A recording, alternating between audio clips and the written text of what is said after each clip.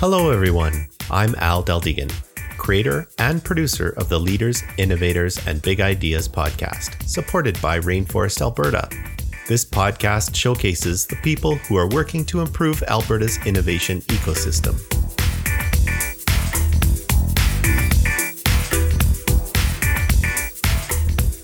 Hey, loyal listeners. I'll be hosting this episode myself.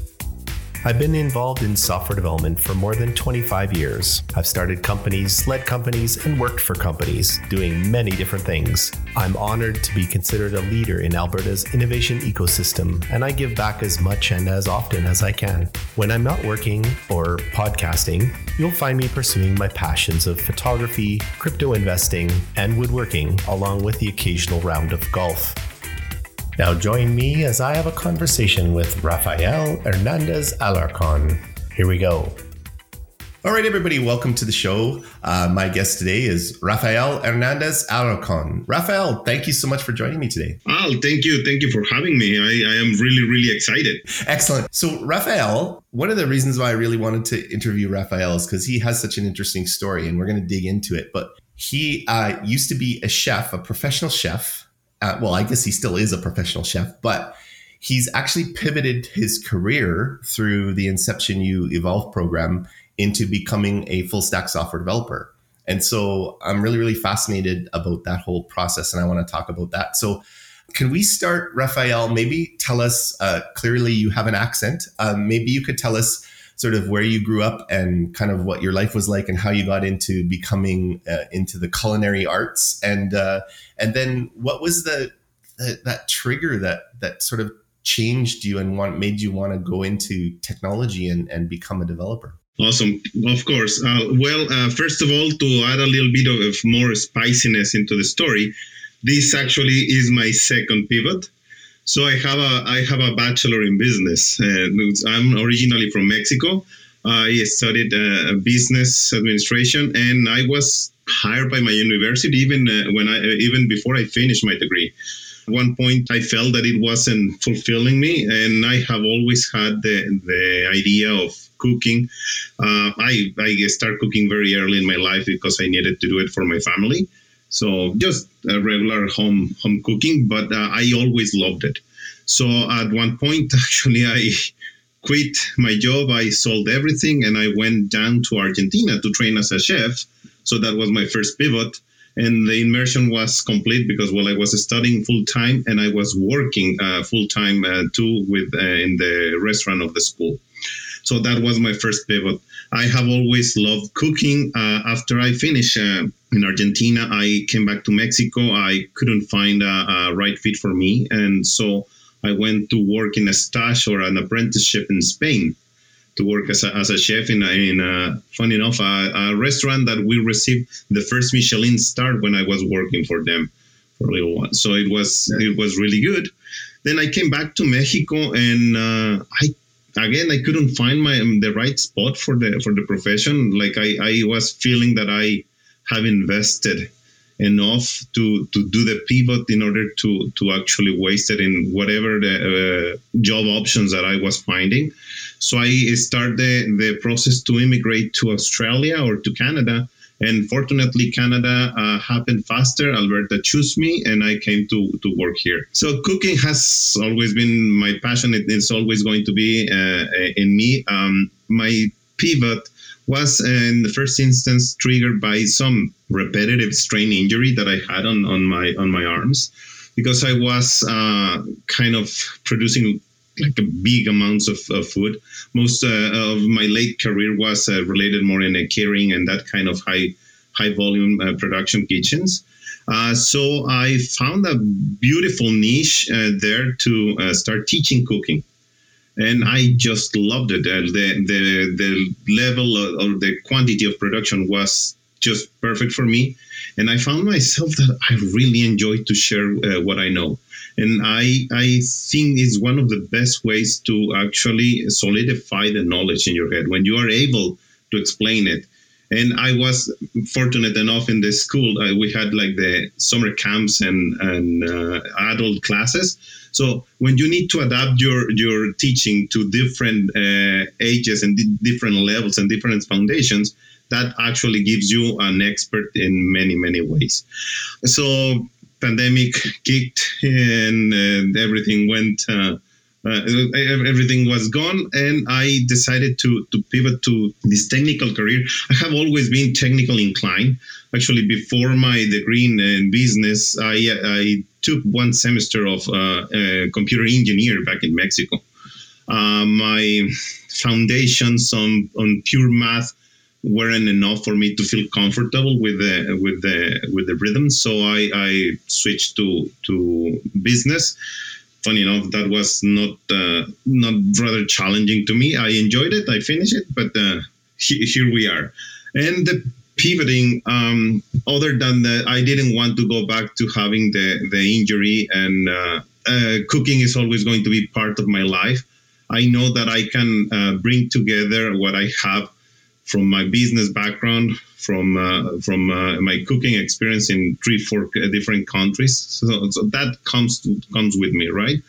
So in the words of Michael Kinder, I am a junior developer with quite senior transferable skills. It was the Inception U Evolve program that sort of captured your attention, and you learned full stack development through that program. I've done episodes on Inception U on a couple of occasions, so I don't need to go too deep into it, but I'd like to kind of hear just briefly your thoughts on the program itself. No, I would love to. It has been a transformative experience for me in many, many ways. I have to recognize that now, the place where I am right now, I might not be the best return of investment on code words per minute, but the whole thing that I extracted from the program, so all the essential skills, all the unlearning and the relearning, I was in opposition of the project-based learning, because I like to have the big picture of where I'm going to be at the end. So that was a big shift for me, and I wouldn't like it otherwise. I love it every single session. So again, I might not be the best at coding or the fastest at coding right now, but I am bringing it little by little, and I'm going to get there, and I'm going to get up to speed. I haven't been afraid of learning, so I am on the right path. And as I said, it was a transformative experience, and the material that I got, that I learned, now I know all the things that I don't know and that I want to. Makes sense. For those of you who don't already know Rafael, and maybe you're not connected to him on LinkedIn yet, which I strongly encourage that you do connect with him on LinkedIn. His link is in the show notes. But Rafael did something really, really interesting. When he first started the program, he created a daily, well, pretty close to daily, if not daily, post on LinkedIn about his experience in the program. And I found that really, really fascinating. He went so far as to talk about everything that he learned in that day, and created, custom graphics like to kind of explainers to put the concepts in place. And it was really, really exciting to see that every day there was a new post from Rafael, and there was lots of engagement. And in the program, one of the things that I talk about in the program is networking, and Rafael really, really took that to heart, and he really did a lot of work. He was attending rainforest events. He was posting on LinkedIn. He was getting to know people. What was your motivation for doing the posting on LinkedIn every day? There's one phrase that really impacts me every time that I hear it or see it anywhere. Growth doesn't happen in your comfort zone. So I wasn't very comfortable, and yes, it was a daily post. Actually, if you count them, there's 124 posts. So yes, I didn't feel like, I don't know how I'm going to do it. But since I started, I have, I think, a little bit of obsessive compulsiveness. So I couldn't stop it. I have to tell you that there was, I don't know, maybe 20% of the posts that I made them because I have to, because I have already started. So I try not to put that negative thought space in the post, but it was like, oh, I don't feel like making my post today, but I need to because I already started and I made the commitment. And yes, as you said, like a lot of the images became custom made. Like I would spend between an hour to 2 hours to create the visual concept for the post. There's a funny story there. I think I told you I got a slap on the wrist for one of the images that I use on one of the posts because somebody felt that I was infringing the rights. So from that day, I start creating the images. So these are mine, and you cannot do anything about it. And actually, I invite anybody if find any of those images helpful, go crazy and use it in whatever the application you want. I made them, but they are for everyone. That's really, really kind of you. And I know that with the copyright laws and stuff, you're supposed to ask permission and whatever. But if it's just being used, I mean, you're not making any money from it. It's just, you're just kind of resharing somebody's work. Perhaps you didn't acknowledge them in the sharing of their image, and that's maybe why they got upset. But cool on you for taking the initiative to actually make it even a harder project and do your own images. That's pretty intelligent. Good job on that one for sure. So what's your prospect? So like, I know you're feeling that you've completed the program and you've learned a bunch of stuff, but it sounds to me like you're feeling a little bit unsure of whether you can actually go and do development for a living yet. I suspect you can. I suspect it's a little bit of imposter syndrome, but what's your thoughts on the future? Like, what do you want to do next? Oh man, you hit that nail on the head. My internal critic is saying, what are you doing? Go back to the kitchen. Obviously, it's not going to happen. I need to work on myself a little bit out to actually get rid of that imposter syndrome. It will never go away, but in the words of Jen, the catalyst for Inception U, I shouldn't let the imposter drive the car. I'm driving the car, and I decide if it's a co-pilot or I put it on the trunk. So that's what it's next for me. I need to learn that I will never know everything, and one step at a time. It takes you the long way. I don't want to put all these stereotypes and cliches, but it's true. Like I might not know something, but there's documentation, so I need to apply myself and use the documentation in my favor. Like I think the biggest doubt in my head is to develop the problem-solving abilities of most software developers have. Like I am good enough and actually really good at the breaking down problems in little parts. The next part that I need to link and I need to get a lot better on that is to know how specific parts of specific languages can help me to solve the solution that I already broken down in digestible parts. So I think I need to do a little bit more training by myself. But if the opportunity arises, I will take any interview that comes my way. I actually love to be interviewed.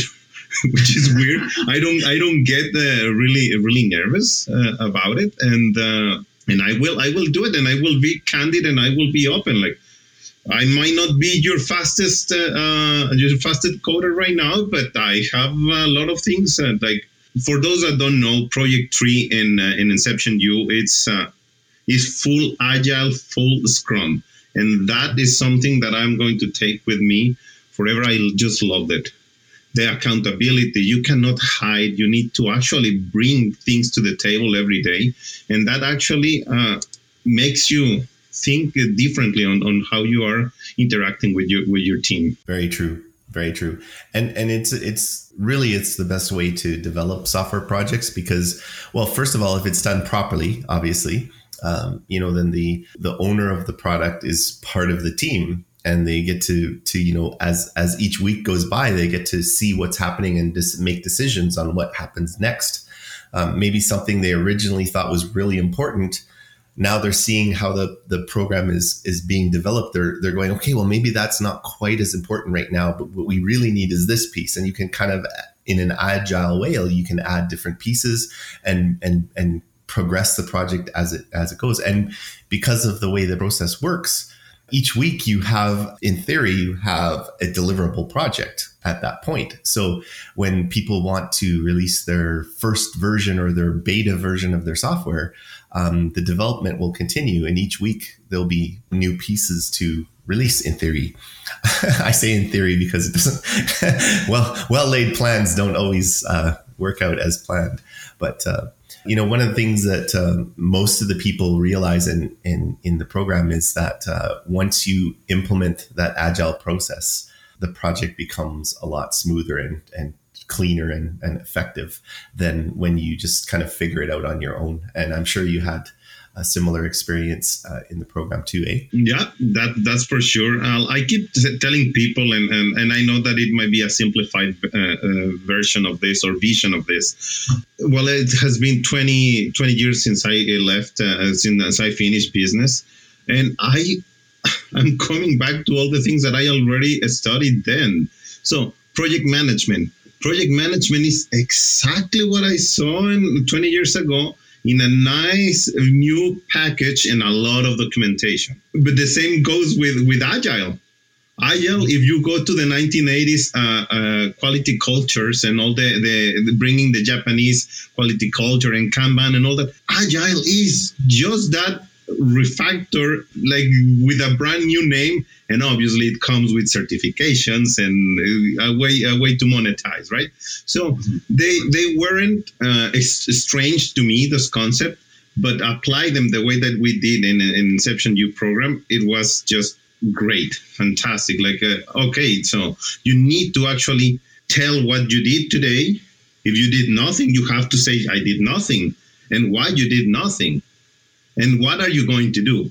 So not only you see what you are bringing to the table, but how the project is succeeding or failing, and why is succeeding or failing.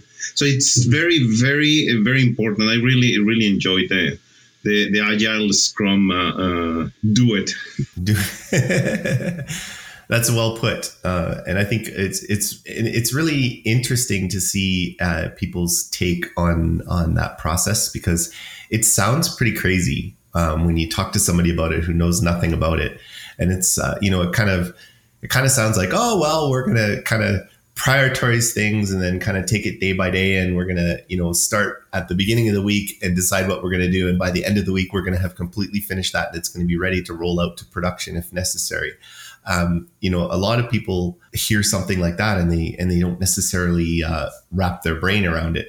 But when you're actually in the process and actually part of it, you can actually see how that works, because you break the pieces down into small enough chunks where somebody says, okay, yes, I can accomplish that in 1 day or 2 days or whatever it is. And then you monitor your progress as you're going through that and make adjustments as necessary. It's a very agile approach, right? You can shift and change position and direction on the moment's notice. And I think that's the great strength. And having the product owner as part of that is one of the best features of that, because they're in the traditional software development, you would approach the company and you would say, hey, we're going to build this software for you. We're going to gather all the requirements, and then we're going to go away and build it, and then come back and go, here you go. This is, version 1. Let us know what you think. And then you're like, in many, many, many cases, it was like, that's not what we wanted. And so it's really a change for the better in the way things are done. So when you think about the next 5 years or so, all things working out as planned, do you see yourself sort of maybe doing some cooking seminars or something on the side, and then being like a full stack developer as a career? Or do you have other plans? I can see myself in those shoes. I'll definitely. I don't know if cooking for others other than my family. But cooking, teaching cooking, I really enjoyed it. Actually, I'm talking with some of my co-learners in the program. Some of them approach me that they feel that they don't have enough knowledge to cook, so I will organize something with them. I just love them to when see. For those that have been on my LinkedIn, I have a little clip that when I went to a morning show on CTV, and I just to see how things click in their faces when I'm explaining. I love that. I want to develop more knowledge on the developer side. I definitely will continue my path learning. Again, learning a syntax of a language, it's a lesser of my objective.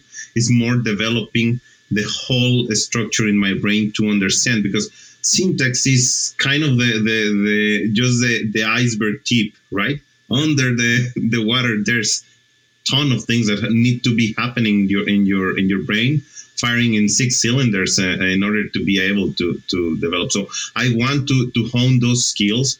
Like in the midterm, I would like to have a professional looking portfolio, which will open doors to have positions that will fulfill the next part of my career, to develop that knowledge and to become more proficient. Like at some point, I would like to be good enough, fast enough in coding, but also all the other things that need to support the development of software. Because I'm not a programmer, I'm a software developer. And you know what? I think you're well on your way. Like I said, I'm pretty sure you know more than you think you do. The ability to break things down into little tiny pieces is actually one of the most important aspects of being a developer.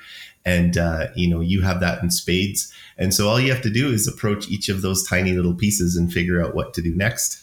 The comment you made about syntax, I agree 100%. I mean, you as a developer, you learn multiple programming languages over the years, and the syntax is sometimes similar, sometimes it's quite different, but the general concepts behind looping and variables and that kind of stuff is always generally the same thing. It's just applied differently based on what language you're using and what you're trying to accomplish. So you're well on your way. I think that people listening to this podcast right now, if you're looking for a new developer for your team, I can't recommend Rafael enough. I think he's an amazing person. He's got a great personality. He as you can tell, he takes the ball and runs with it. Perhaps a little bit to the obsession side, which may or may not be the most perfect situation, but I think it's awesome. I think that this podcast alone is a very, very similar idea, Rafael. I got started and now I just have to do it. So every week we have a new episode. So thank you for being on the show, Rafael. Is there anything that you'd like to say in closing before we wrap this up? Thank you for having me, Al. If you have the curiosity, explore the resources that your city has, that your region has. I vouch 100% for Inception. At the beginning, it will make noise in your head, but you need to trust the system. And you need to fight your urges to have everything digested from the beginning and just run with the ball. Last advice, I would say, if you can, find yourself a mentor. Find yourself a role model. I don't want to sound condescending, but when I'll interview me for coming into the program, I said, oh, that is somebody that I would like to get closer to what he is. I consider you like a role model of developer, Al. You and Greg Fenton and Tony Anderson. It's like, oh, that feels like something that I will feel very happy, very accomplished if I get a little closer. Well, thank you. That means a lot, Rafael, and I appreciate it very much. Okay, everybody, tune in next week for a new episode. And if you'd like to be a host, a guest, or a sponsor of this great podcast, please send me an email, rainforestpodcast@gmail.com, and or connect with me on LinkedIn. Raphael and my LinkedIn links will be in the show notes, and you can find those at the podcast website, which you can find through the Rainforest website, which is rainforestab.ca. See you next week. Thank you, Raphael. Thank you so much, Al. Cheers. Bye-bye. If you haven't already, visit rainforestab.ca and sign the Rainforest Social Contract. Become part of the inclusive, silo-busting, sector-agnostic, all-industry, open-sourced, ego-shrinking, ecosystem-building, entrepreneur-focused, wide-open social barrier-smashing community known as Rainforest Alberta. This episode is brought to you by Community Now Magazine. Engage, inspire, educate together. Music for the show was created by Tony Deldegan. Please be sure to share this episode with everyone you know. Also, don't forget to come by and say hi at the next Rainforest event. Let us know what you think of this podcast. If you're interested in being either a host, sponsor, or a guest of the show, send me an email at rainforestpodcast@gmail.com. Thanks for listening.